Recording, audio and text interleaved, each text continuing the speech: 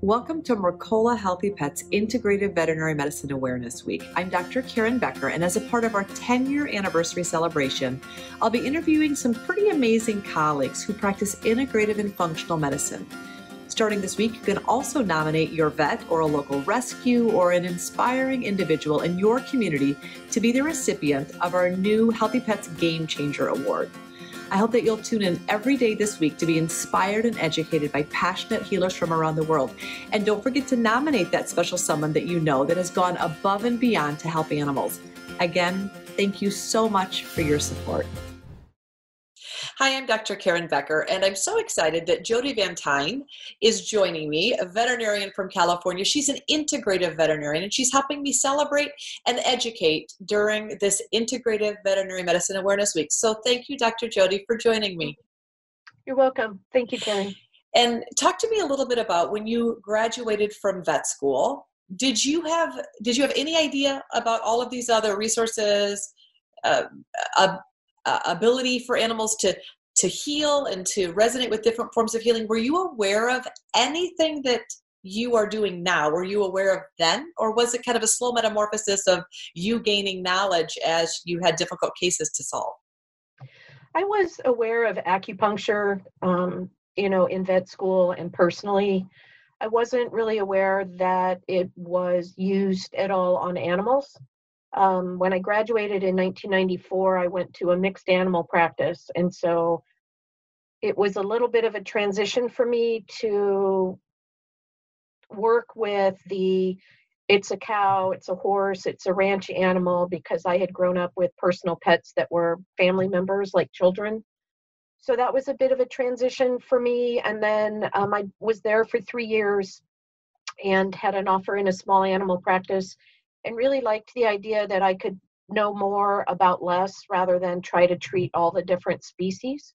Yeah. And it took me a little while there to kind of, one thing, start to get bored with just giving antibiotics and ear medications and steroids and that. But I also started to feel that it just wasn't a good fit for either me or the animals. There was just a lot of fear and disquiet in that type of a practice. And I had a situation with my personal dog in 2004, and that was what really opened my eyes to Eastern and integrative medicine. And was it out of your experience with your own dog, Jody, that you decided to pursue additional training? Or did you seek the help of some integrative colleagues at that time to help with your dog, and then you became interested? Or how did you take that next step in your training? So what happened was I had a golden retriever that really had kind of picked me in a litter that I helped deliver. And she developed splenic hemangiosarcoma. Mm-hmm. And so my first thought was get it out. So I went to a specialty practice and had one of the local board certified surgeons do a splenectomy. And then the choice was, do I continue with conventional treatment options, which are going to be chemotherapy and maybe like prescription types of cancer diets. And I just didn't want to put my dog through that. I've seen what steroids and chemotherapy do and how they make them feel. And you can't really explain to a dog or a cat why we're doing that to them. And so I sought out a local Eastern practitioner and went to her for help. And she treated my dog. She suggested, hey, instead of giving it all of the hypoallergenic foods and all of the things, why don't you cook for it? So one of the things I use to treat my dog cancer is food therapy and a whole food diet. We used a lot of herbal medications and medicinal mushrooms. Didn't do a lot of acupuncture. But what I saw with that type of treatment of cancer was my dog lost all the extra weight that I'd spent years trying to melt off of her. Her coat got shiny. She was happy. She developed her little tipper-tapper prance again. And she felt so much better. I don't think I got extra time, but the quality of that time was phenomenal. And I couldn't go back to the way I was treating animals. Right after that, that veterinarian actually offered me an associate position contingent on learning acupuncture. So I took the IVAS acupuncture certification course and started ordering herbal medicines on my own and incorporating that into the practice that I was at until I moved to the Integrative Veterinary Center. Wow. So it really, I can only imagine that if your introduction was through your own animal, your own family member, that is profound, it's provocative, and it literally shifts your universe as it did. And so when you basically kind of jumped in at the practice you were in and started learning more about herbal therapies, is that the modality that now most resonates with you? Are you using a lot of Chinese herbs right now in practice? Well, what I'm finding now is that I felt that in order to use herbs well, because it's not conventional and people tend to blame the non-conventional medications for side effects and things like that, is I did go ahead and pursue some advanced coursework through the College of Integrative Veterinary Therapies in Chinese herbal medicine. And I just recently moved to another practice, and I practice integratively. That practice now has another veterinarian who is working on board certification in pain management. So my acupuncture skills are really more useful in that practice. I still have my herbs. I'll never give them up. I don't treat as much with herbal medicine as I did at the previous practice. It's, slowly integrating that into my practice. But what I really have been doing a lot in combination with the acupuncture, and then we have a therapeutic laser there as well, is food therapy and trying to teach people the side effects of feeding their dogs and cats processed foods and processed kibble, and trying to make them more aware of a species appropriate diet and the benefits that has on their health and their wellness, rather than giving them all of these medications chronically to treat the side effects of processed foods. So that's really probably most of what I do, actually, is food consultations and food therapy. And of course, that's near and dear to my heart, and we're two peas in the pod when it comes to believing food is the foundation of health, but also recovering and healing. But we didn't learn about that in veterinary school. And so would you say that that's one of the hurdles that you've had to hop post veterinary school, adding to your toolbox a different way of thinking about food, but also incorporating diets that we didn't learn anything about in veterinary school? We didn't learn about how to make fresh food diets or how to provide nutritionally balanced homemade diets. I didn't learn any of that in veterinary school. That's a big thing to learn after graduation. Do you find that is providing any type of confrontation or issues with other veterinarians in your area, or no? Are veterinarians thankful that they have an integrated practitioner that's interested in whole food therapy, and now you're a resource where you are referring back and forth with other veterinarians, or is there some tension between you and the conventional veterinary community that you're in? Well, one of the hurdles that I've had to jump, if you will, was at the practice I was at before. I actually sent letters out to, 30 veterinarians in the community, letting them know that I did acupuncture, and I got 0 referrals. I would call and say, hey, do you know that there's a veterinarian in the area that can do acupuncture? Who do you refer to? And no one referred to me, even after I had sent out the letters. And even within that practice, there was some tension between me recommending a whole food diet, me making a diet of fresh foods and supplementing it, albeit I'm not a board certified nutritionist and I don't do a really specific analysis on the nutrient composition of the foods. I could get close. And the animals still thrived and enjoyed eating a lot more. And I think the thing that was the biggest asset to me in was not promoting it, but I also worked with a local pet food store who was my biggest source of referrals. So they would come see me for food therapy and nutrition and those kinds of consultations. And that really was my biggest asset. Yep. The practice that I'm at now, they knew that I practiced integratively. My contingency was I really need to be able to use food and herbs and acupuncture in the way that I treat, because I can't go back to just conventional. And this practice has actually actively promoted what I do, especially the acupuncture. The other veterinarian there was just starting another school of acupuncture. And so I had more experience than she did. So I was able to help in that way. Yeah. And it's a much more cooperative environment. They will refer to me internally for food therapy, diet consultations.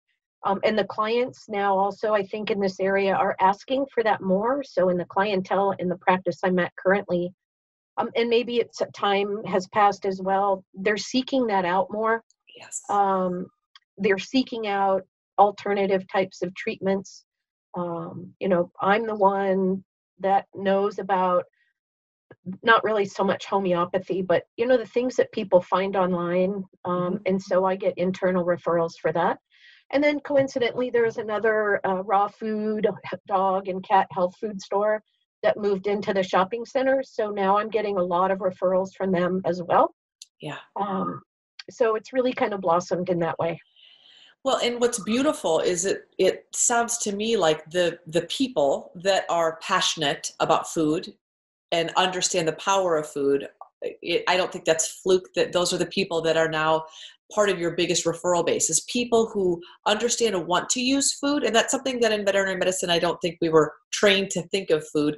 We were given that list of prescription diets. And once those of us that figured out what was the quality of the raw materials going into prescription diets, much less the high heat and other byproducts of processing, once you understand that, it is impossible to go back. But it also can provide an uphill battle when working with our conventionally trained colleagues who don't have that background. So what's awesome is that you've developed a referral of other people who believe in the power of food, which is beautiful, because the people that are coming to you are looking for food therapy, and that's your passion, and that is what you have since figured out from veterinary school is really important to you as a practitioner. That's one of the things that Dr. Erin Bannock and I talked about in our interview, was as doctors, it's just finding out who we are and what resonates with us in terms of how we want to practice, and what lights the fire in our hearts in terms of being able to serve our owners and our patients better. And what's awesome is you figured out serendipitously through your own dog that food was kind of your foundational resonance for what is going to allow you to practice for the rest of your professional life without burning out, it sounds like. Are you in a place now, Jody, where you are,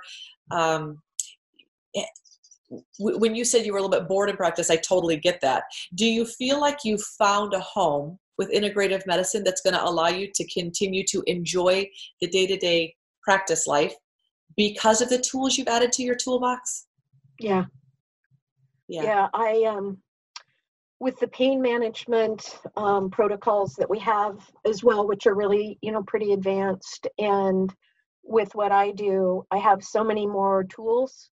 Yeah. It's interesting when I look at the prescriptions that the other veterinarians use and the prescriptions that I use. I have my little handful of drugs that I use, but I use all of my other medications. And so I just don't use Apoquel. I just don't use Atopica. I rarely use steroids. And a lot of that has to do with the food therapy and the diet changes. And I just think that's a difference that's developed. The dogs and well, not cats so much, but the dogs that I see that are eating a whole food diet, I don't see them for ear infections, and I don't see them back for skin infections. And they are happier when they come into the clinic, rather than their owners dragging them in because, they know something bad's going to happen. Yeah.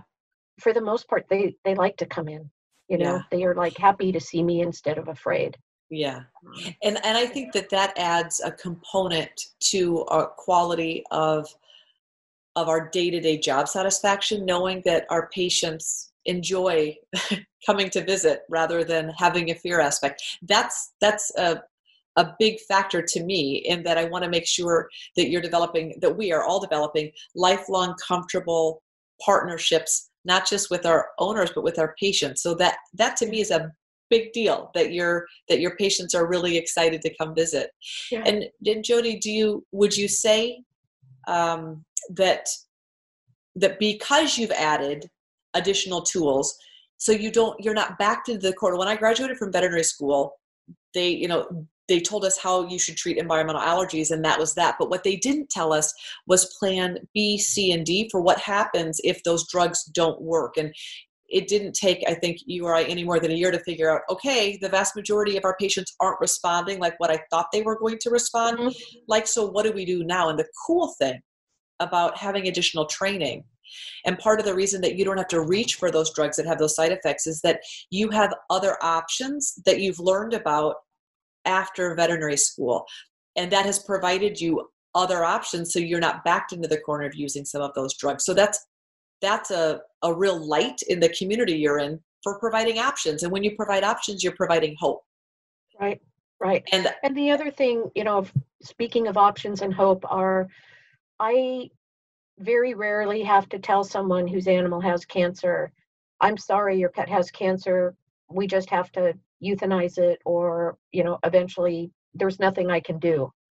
And it's exciting to be able to say, yes, your cat or dog has cancer. Let's do this. Okay. Let's change the diet. Let's have you cook. Let's use medicinal mushrooms, pain management, different options, acupuncture, those kinds of things.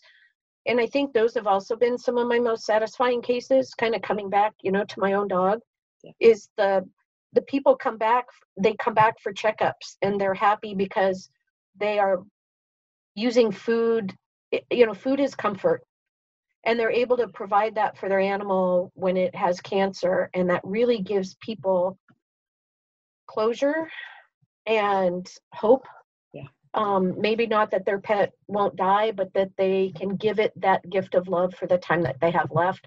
And the quality of that time is better. Yeah.